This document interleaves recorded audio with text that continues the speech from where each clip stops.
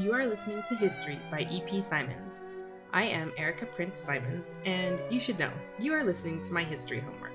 It's a podcast adaptation of some research I did earlier for a graduate class, and the podcast itself is an assignment for a digital history class. So it probably goes without saying that this is going to be a lot of fun.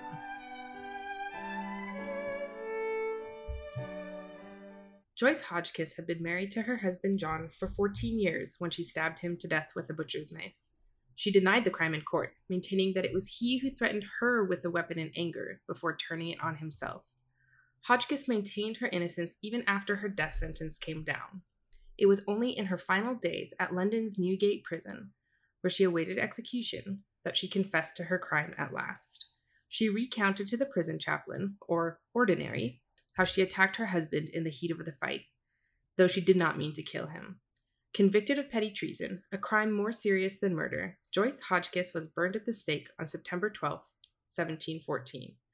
The Ordinary published her story of suffering at the hands of a cruel husband, a late-hour confession, and inconsolable regret in her final days, alongside the biographies of other condemned criminals.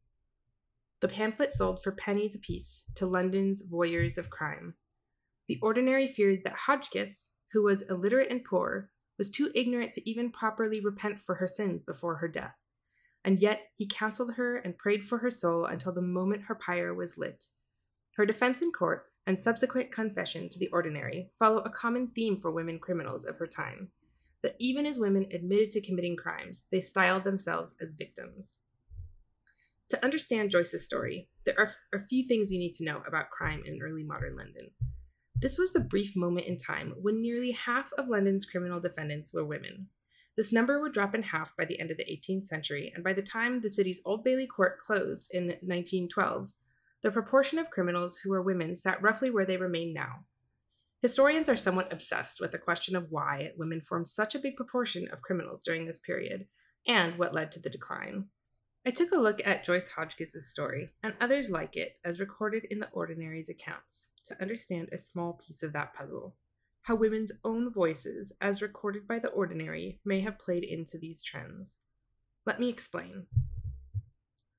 Probably the most prolific scholar on crime in early modern London, Robert Shoemaker, noticed that there's this turning point in the early 18th century where women begin finding avenues to speak for themselves. The justice system changes in such a way that women are now defending themselves in court. But there's more.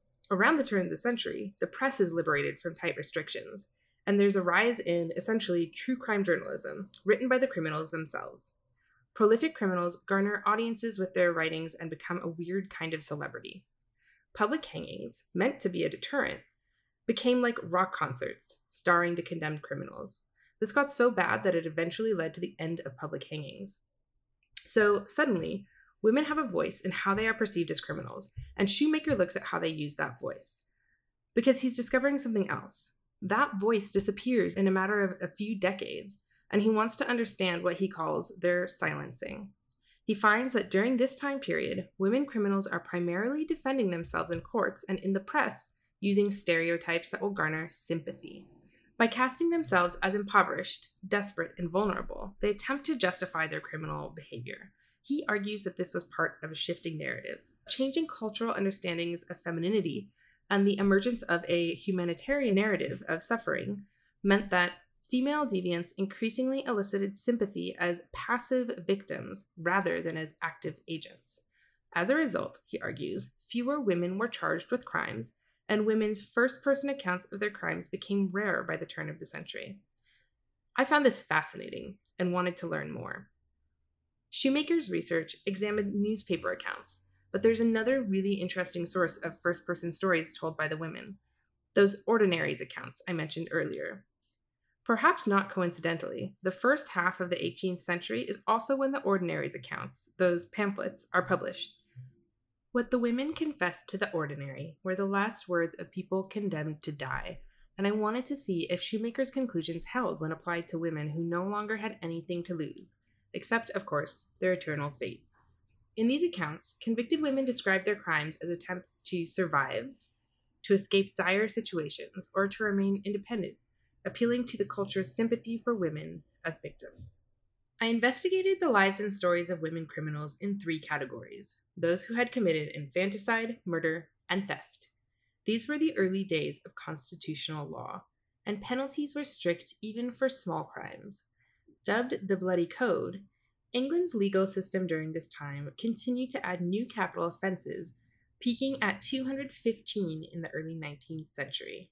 But while the Bloody Code became bloodier, women's role and voices within London's criminal justice system diminished.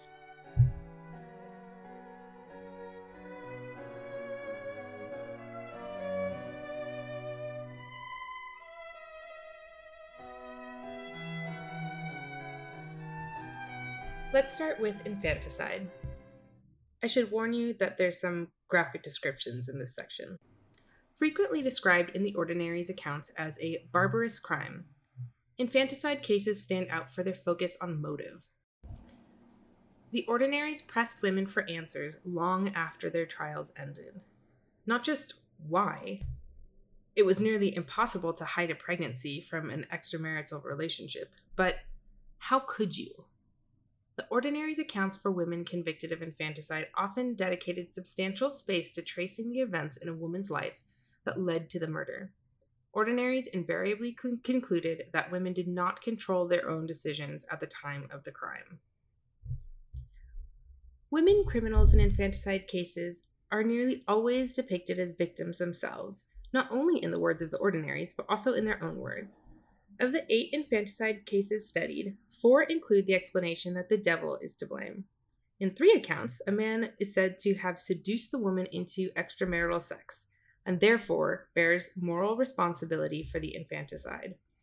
In his 1708 account of his conversations with 23-year-old Mary Eleanor, Ordinary Paul Lorraine wrote, "When I asked her how she could be so cruel and so hard-hearted as to do this barbarous action, she said the devil had too much power over her."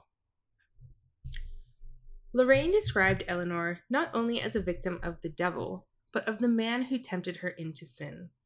Lorraine accused the man of deluding Eleanor into the sin of adultery and considered him responsible for her choice to murder her infant.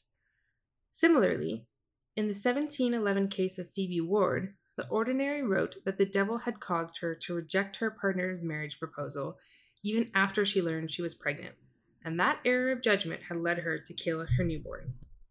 The devil had brought her to the commission of the most crying sin, when she could have been lawfully married not only before, but even after the father of the murdered infant had lain with her. She still refused to become his wife. Both the women themselves and the Ordinaries used victimhood to explain the crime. The tendency to do so persists even after the woman is convicted. In other words, it is about more than mitigating consequences for the crime. The women who presented a trial defense or told their stories to the Ordinary described their own experience of being pregnant and unmarried and of murdering their newborn as a series of attempts to hide or escape their predicament. Nearly all the women denied being pregnant even in the days prior to giving birth. Anne Hullock, a woman who nearly decapitated her infant, said she acted in panic because, not realizing she was so far along, she was unprepared and she did not know what to do with it. Hullock expressed deep regret as she awaited her execution, saying that given another chance, she would have rather begged from door to door with her child on her back. Mary Shrewsbury, convicted in 1737, described having obscured and denied her pregnancy before giving birth and cut her infant's throat in a dark room. When investigators searched her master's home, they found bloodied sheets in a closet with the infant wrapped inside. These stories of trying to hide obvious pregnancies and evidence of their childbirths and the bodies of the murdered infants reveal a desperate delusion that they could carry out a pregnancy, a birth, and a murder unnoticed.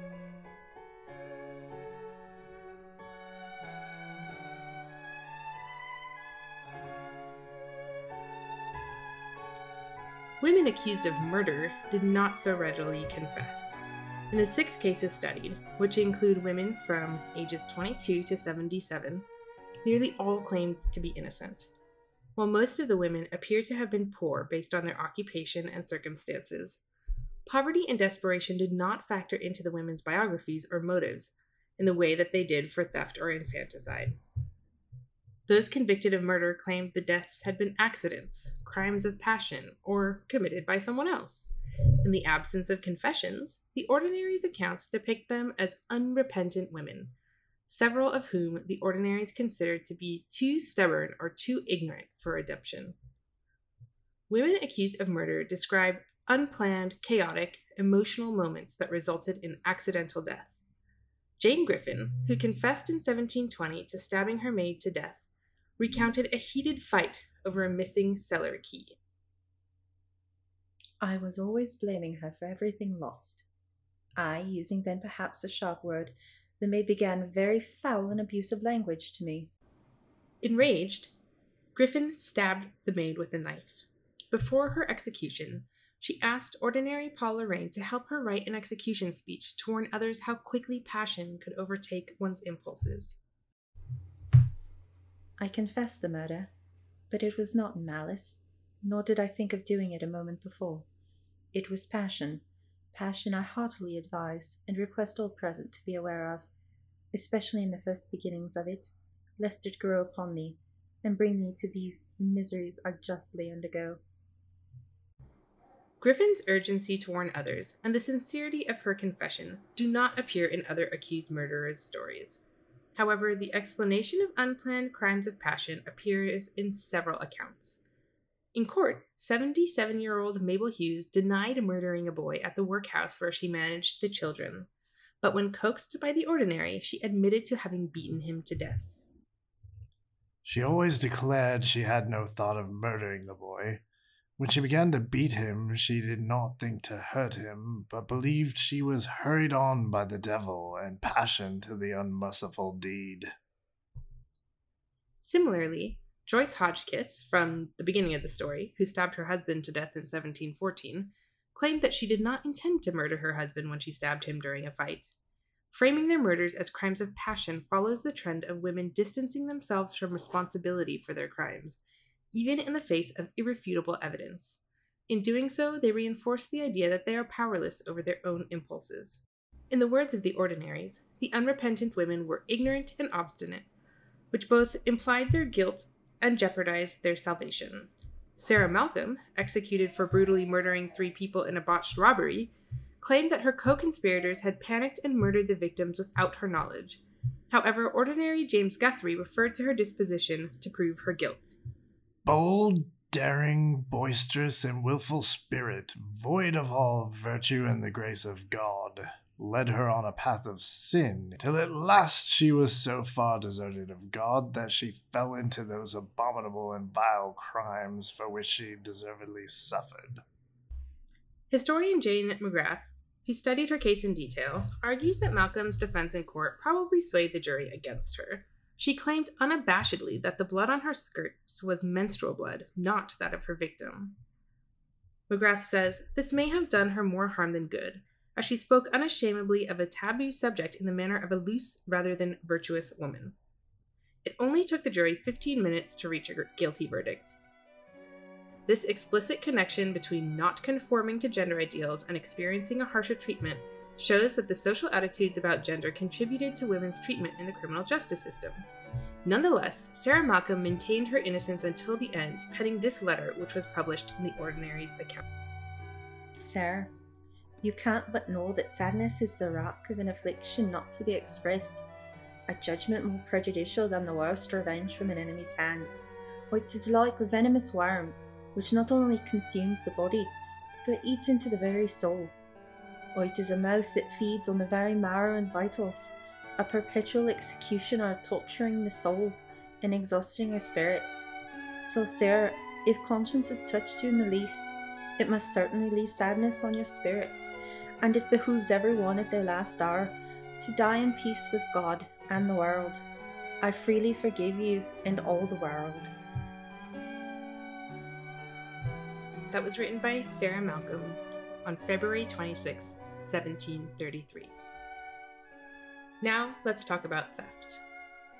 Priscilla Mann and her husband John were partners in crime. One evening, the couple and 2 associates plied a victim with alcohol before robbing him. But when their victim gave chase, John abandoned his wife and friends to escape with the stolen money. Left to face trial without him, Priscilla claimed she was drunk and unaware of the attack occurring in another room. She implied that since the victim had also been drunk, he could not give reliable testimony. She never confessed to the robbery for which she was hanged, but admitted to, quote, innumerable other wicked and indirect practices, including prostitution. Like many women executed for theft, her Ordinary's account biography chronicles a complex web of transgressions leading to her final crime: adultery, prostitution, mixing with unsavory company, and drunkenness. The 8 female thieves I examined were poor and relatively young, aged 24 to 36. Their stories all reflect some level of criminal experience and cunning, though all still argue that they stole out of necessity. Women executed for theft usually had a criminal history, and the Ordinaries wrote about them with little sympathy. Even when they had not committed crimes, the Ordinaries described moral failures like not finding honest work, choosing friends poorly, or having illicit relationships with men. Priscilla Mann's journey toward execution at Tyburn started when she, quote, gave way to a man's solicitations, having 2 children with him, but never marrying him. After leaving him, she became a prostitute and, quote, took up with the vilest of company in town, including John Mann, who would become her husband. Each of her crimes and moral failings, as Ordinary James Guthrie describes them, piled on top of one another to make the execution they faced inevitable. Guthrie also recorded the transgressions of Mann's co-conspirator, Elizabeth Fox, one of the most scandalous creatures and notorious pickpockets in town.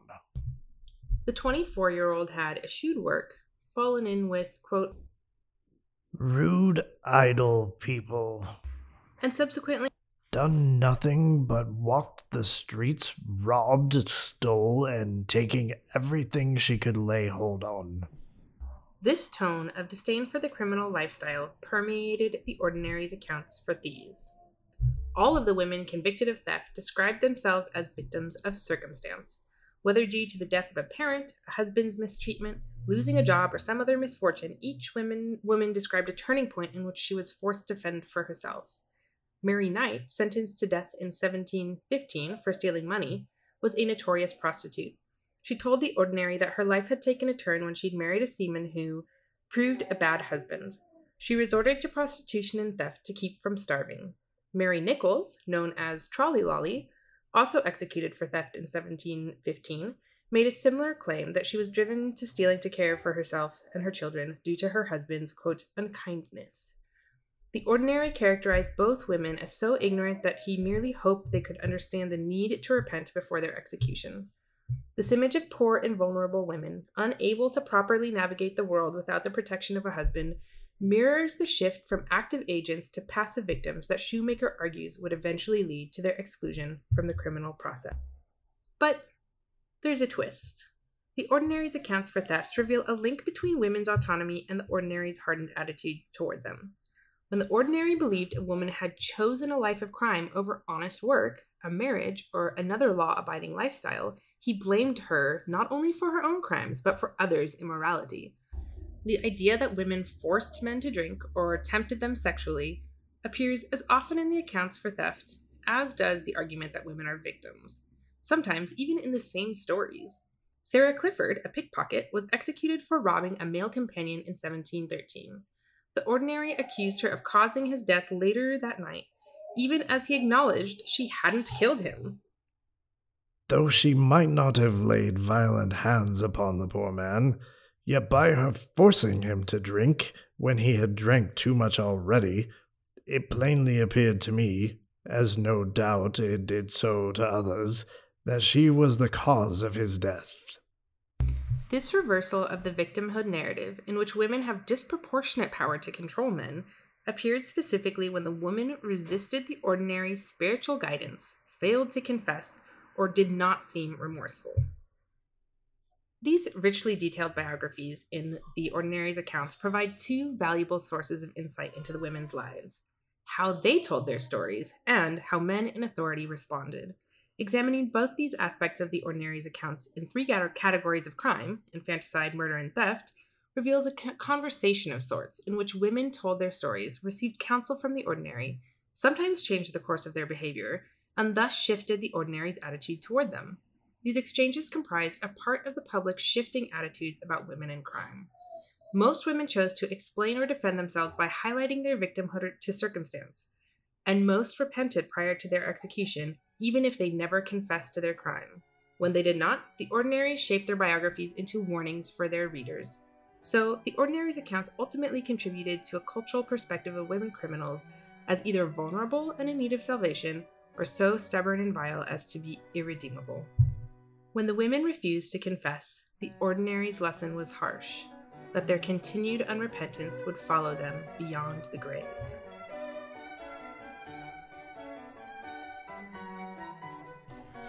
This has been History by E.P. Simons. I'm Erica Prince Simons.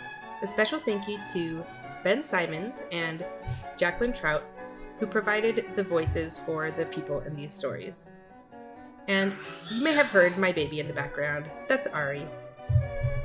The music on today's episode is Violin Sonata in B minor by William Croft, performed by Marjorie Lavers, Jane Ryan, and Robert Elliott. To find more of my history homework, visit epsimons.com.